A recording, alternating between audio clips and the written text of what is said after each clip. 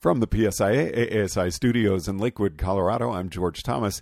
You're listening to First Chair, and what a guest today. Brennan Metzler is joining us.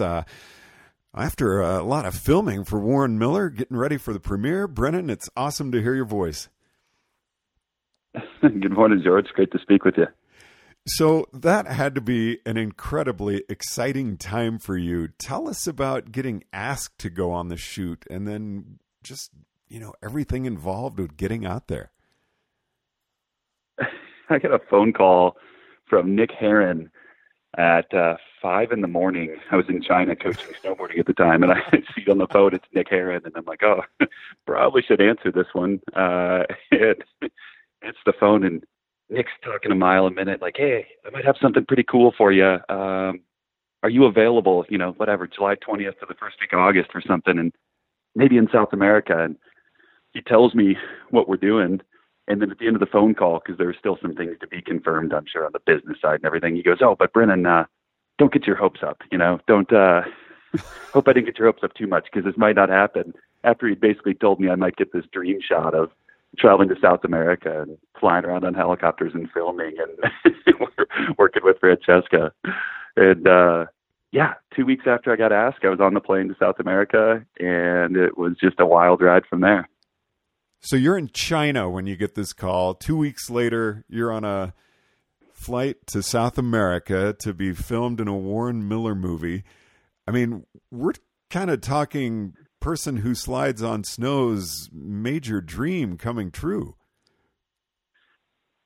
Oh, 100%. I mean, as I've been speaking to family and friends about the trip to South America, the phrase like living a dream comes up. And, we use that a lot in our profession. Like, oh, how you doing? Oh, I'm living the dream, or how's your season been? Oh, it's been a dream. And I think we mean it, but I'm pretty sure I literally lived a dream in South America. It was just one of those, you just took in every second of it and enjoyed the surroundings and the people, because it was such a just wild environment, just being around who we were around and being in those tall peaks and shooting in front of cameras and riding powder. And it's pretty much what I look up to in free ride snowboarding and skiing. I got to tap into, and I'm grateful for that. It was so cool.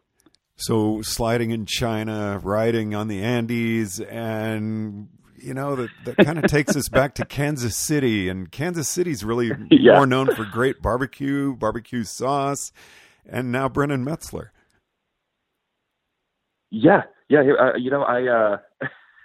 I'd like to think I'm the best snowboarder in Kansas City, but I actually know several other coaches who are insanely good. So I'd like to say maybe I'm the second or the third best snowboarder from Kansas City, and I'll accept that. That's pretty good. So tell us about that, though. How did you start riding and get from Kansas to where you are now? Yeah, it's television's fault.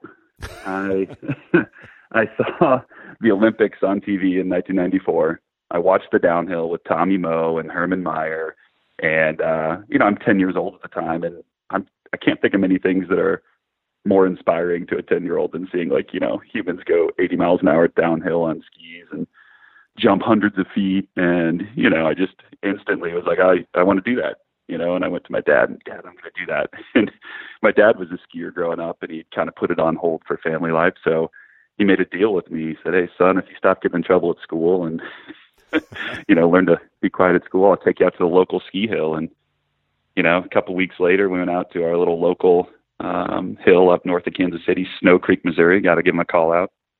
And I got to slide downhill for the first time, and that was 1993. And soon after, we started taking family ski trips to Colorado, and it just kept going and going and going. And next thing you know, you're in Colorado full time as an adult.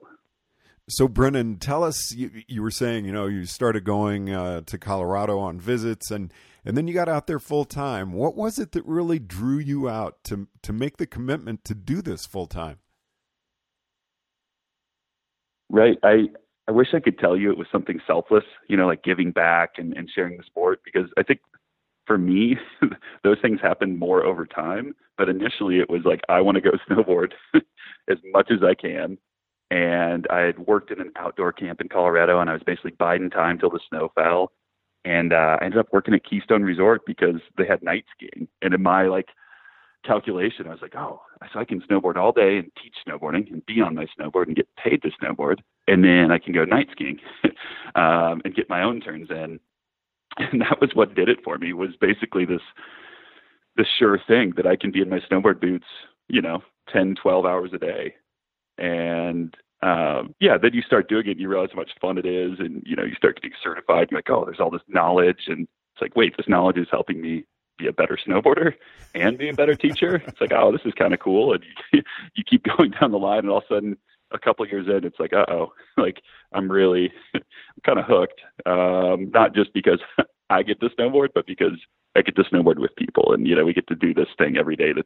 That's pretty cool. And it's been 11 years in the blink of an eye. So I'm grateful that all those kind of chance things happened, and that calculation early on of I want to snowboard for a living and I just want to snowboard all day kind of worked out down the line. So you're doing what you love, and all of a sudden you get this call that you're going to have the opportunity to take part in a film. And what was that like when you got to the Andes and you're up in a helicopter and they're saying, all right, Brennan, we want you to do this? I was talking with Francesca yesterday about this same thing, where I was thinking, gosh, in a regular movie, you're given lines and some direction and told, here's what we want to see. Out there, it's here's a line, go do it. Exactly. So, you find out you're going down to film and you're on fire. You're so excited. You get to be in a ski film, which is just, I look up to people who are in ski films. I still watch them each year to be inspired. And I'm like, oh, I'm going to be in one. Okay. And sure, there's some nerves and some anxiety too, because you're like, wow, I really want to represent, snowboarding well and instructing well. And, I want to represent big mountain riding well. And so you're up there and you're fired up.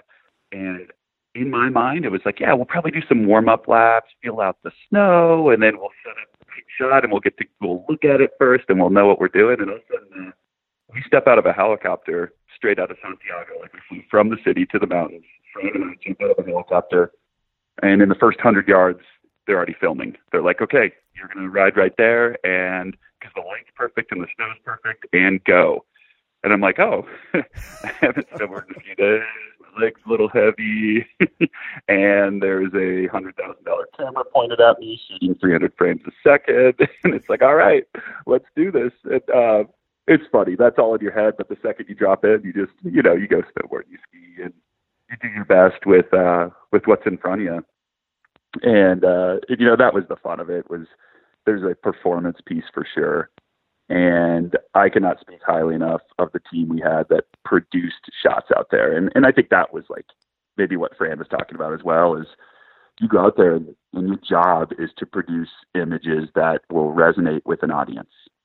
And to do that requires, oftentimes it's really not the snowboarding and the skiing that's like the fickle part of it or the complex part of doing it. It's the light, it's the snow conditions, the background. And our filmers are just legends at setting up shots that make you look like a hero in the film. So they do all the hard work. And then, you get a radio call up like, hey, we're ready for you. Go make those turns where we talked about. And you're like, okay. And you make your turns and they've done all the hard work. You get to go ride powder and then they capture the shot. And, and that's kind of how it worked for 10 or 11 days. Was we just worked our way around the Andes, finding the right light, the right snow, places where we could, make movement that hopefully will pop when it gets on the big screen.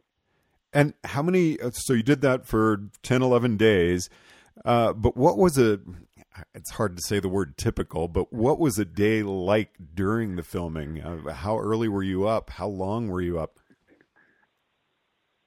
Yeah, so the day, it was open, I say open to close. I mean, sun up to sundown, we were filming. And I think that was a really kind of cool piece. And part of our little team dynamic was at all times there was potential to, capture shots and visuals that could matter for the segment.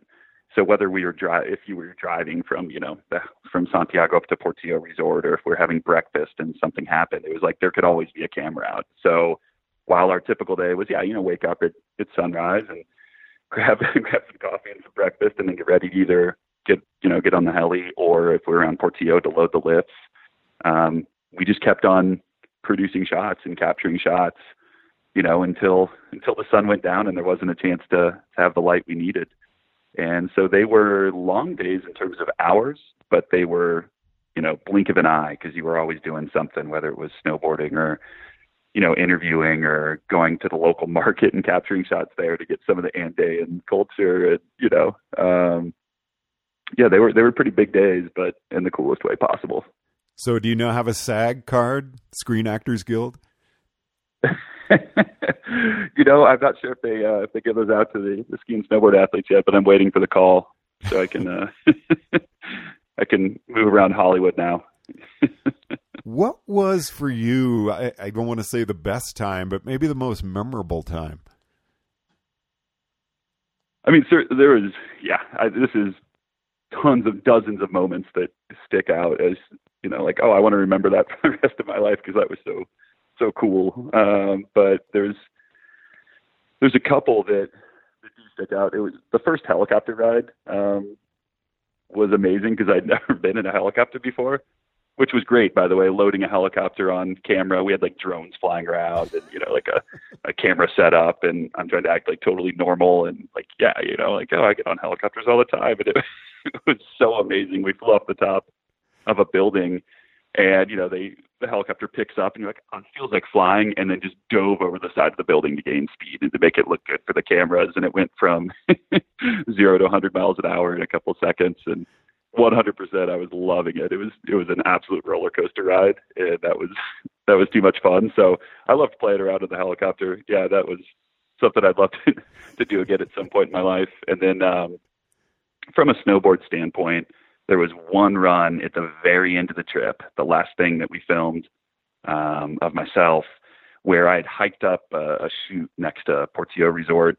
and I didn't know it was going to get filmed. It was kind of my own send-off. Like, we'd already kind of wrapped production and gotten enough action shots, and the photographers, videographers were doing other things, and they happened to see me hiking up this chute, and they kind of radioed over, like, "Hey, Brendan, is that you over there?" And yeah, what's going on? They're like, "It looks really cool from here. We want to film you, but you got to, hustle to the top, and because the light's going to go." And so I'm running up this chute, crampons on, and, use my snowboard as a ladder and just moving as fast as I can. And I strap in up there and I'm looking, and you can see the whole resort. It's kind of like sun's going down, and I'm getting sentimental. I'm like, wow, this is the last time, for the shoot that we're going to be filming, and get the call to drop in, and I get to ride, 500 bird of amazing powder through the chute. And I come out the bottom, and, the filmers over the radio are hooting and hollering, and I can hear, this happens to be like a mile across from a restaurant, and I hear people on the deck cheering, and you're like, wow, I kind of feel like a rock star right now. Like, that doesn't happen much when you come out of a line. Like,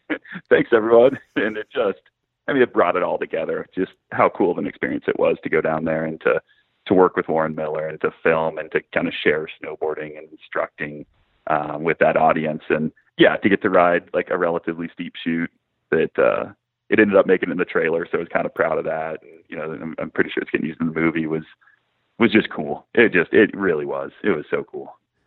Brennan, what was the interest from Warren Miller in bringing in PSI, ASI members? Yeah, so with Warren Miller passing away last November, the idea is that each of the segments in the movie connect to kind of part of his life or the story of Warren Miller Entertainment. And Warren Miller got his start instructing at Sun Valley, Idaho. That's what he did first on snow. Like, he went out there for, I want to say 2 winters or maybe 3 winters, and just instructed and lived out of his car in the parking lot in Idaho winter. What would it be, 70 years ago? And his first ski movies were all of instructors. At that time, the best skiers in the mountain, and I'd like to say still, some of the best skiers in the mountain were the instructors. You had the Austrians and the Swiss and the Americans, and he would just go out and film them being them and share that with audiences. So it was a pretty natural transition this year to be like, well, we should probably tip the hat to instructing again, which was a part of Warren's life and something that he enjoyed capturing over the years and sharing with audiences. And, one thing led to another, and the right people kind of happened to run into each other. And next thing you know, Fran and I got the call to go south and be in front of the camera. And what's the name of the movie? The name of the movie is Face of Winter. And it is being released when? It is being released October 13th, 14th in kind of on a national film tour for a few months. And then I'm sure it'll be out on iTunes and the usual platforms online after that. And premieres in Portland, Oregon. Any chance we're going to be seeing you make some premiere showings? I sure hope so. It'll be cool to be out there and be part of that energy and helping people get excited for winter. You know, that's what they're all about. The premieres is just getting people into the theater and getting them back into winter mode and ready to kind of make their own movie in their mind when they get back on the snow. Because that's, I think we're all kind of like that. When we get on snow, we like to think we look as good as, you know, some of the movie parts over the years. So yeah, I hope to make the premieres and participate in that kind of that tradition. And hopefully see you around Colorado at some of the showings as well. Yeah, absolutely. If you are in Colorado and listening to this, pretty much November 1 to November 20th, there's shows all around the state, and there's giveaways, and the industry shows up. So come on down and see us, whether it's a Front Range show or up in the mountains. It's great to see everyone out there. Brennan, thanks so much. Your enthusiasm just comes through in every word you're saying. I love it. George, thanks for the interview. Always great talking. From the PSIA AASI studios in Lakewood, Colorado, I'm George Thomas. Thanks so much for listening to First Chair.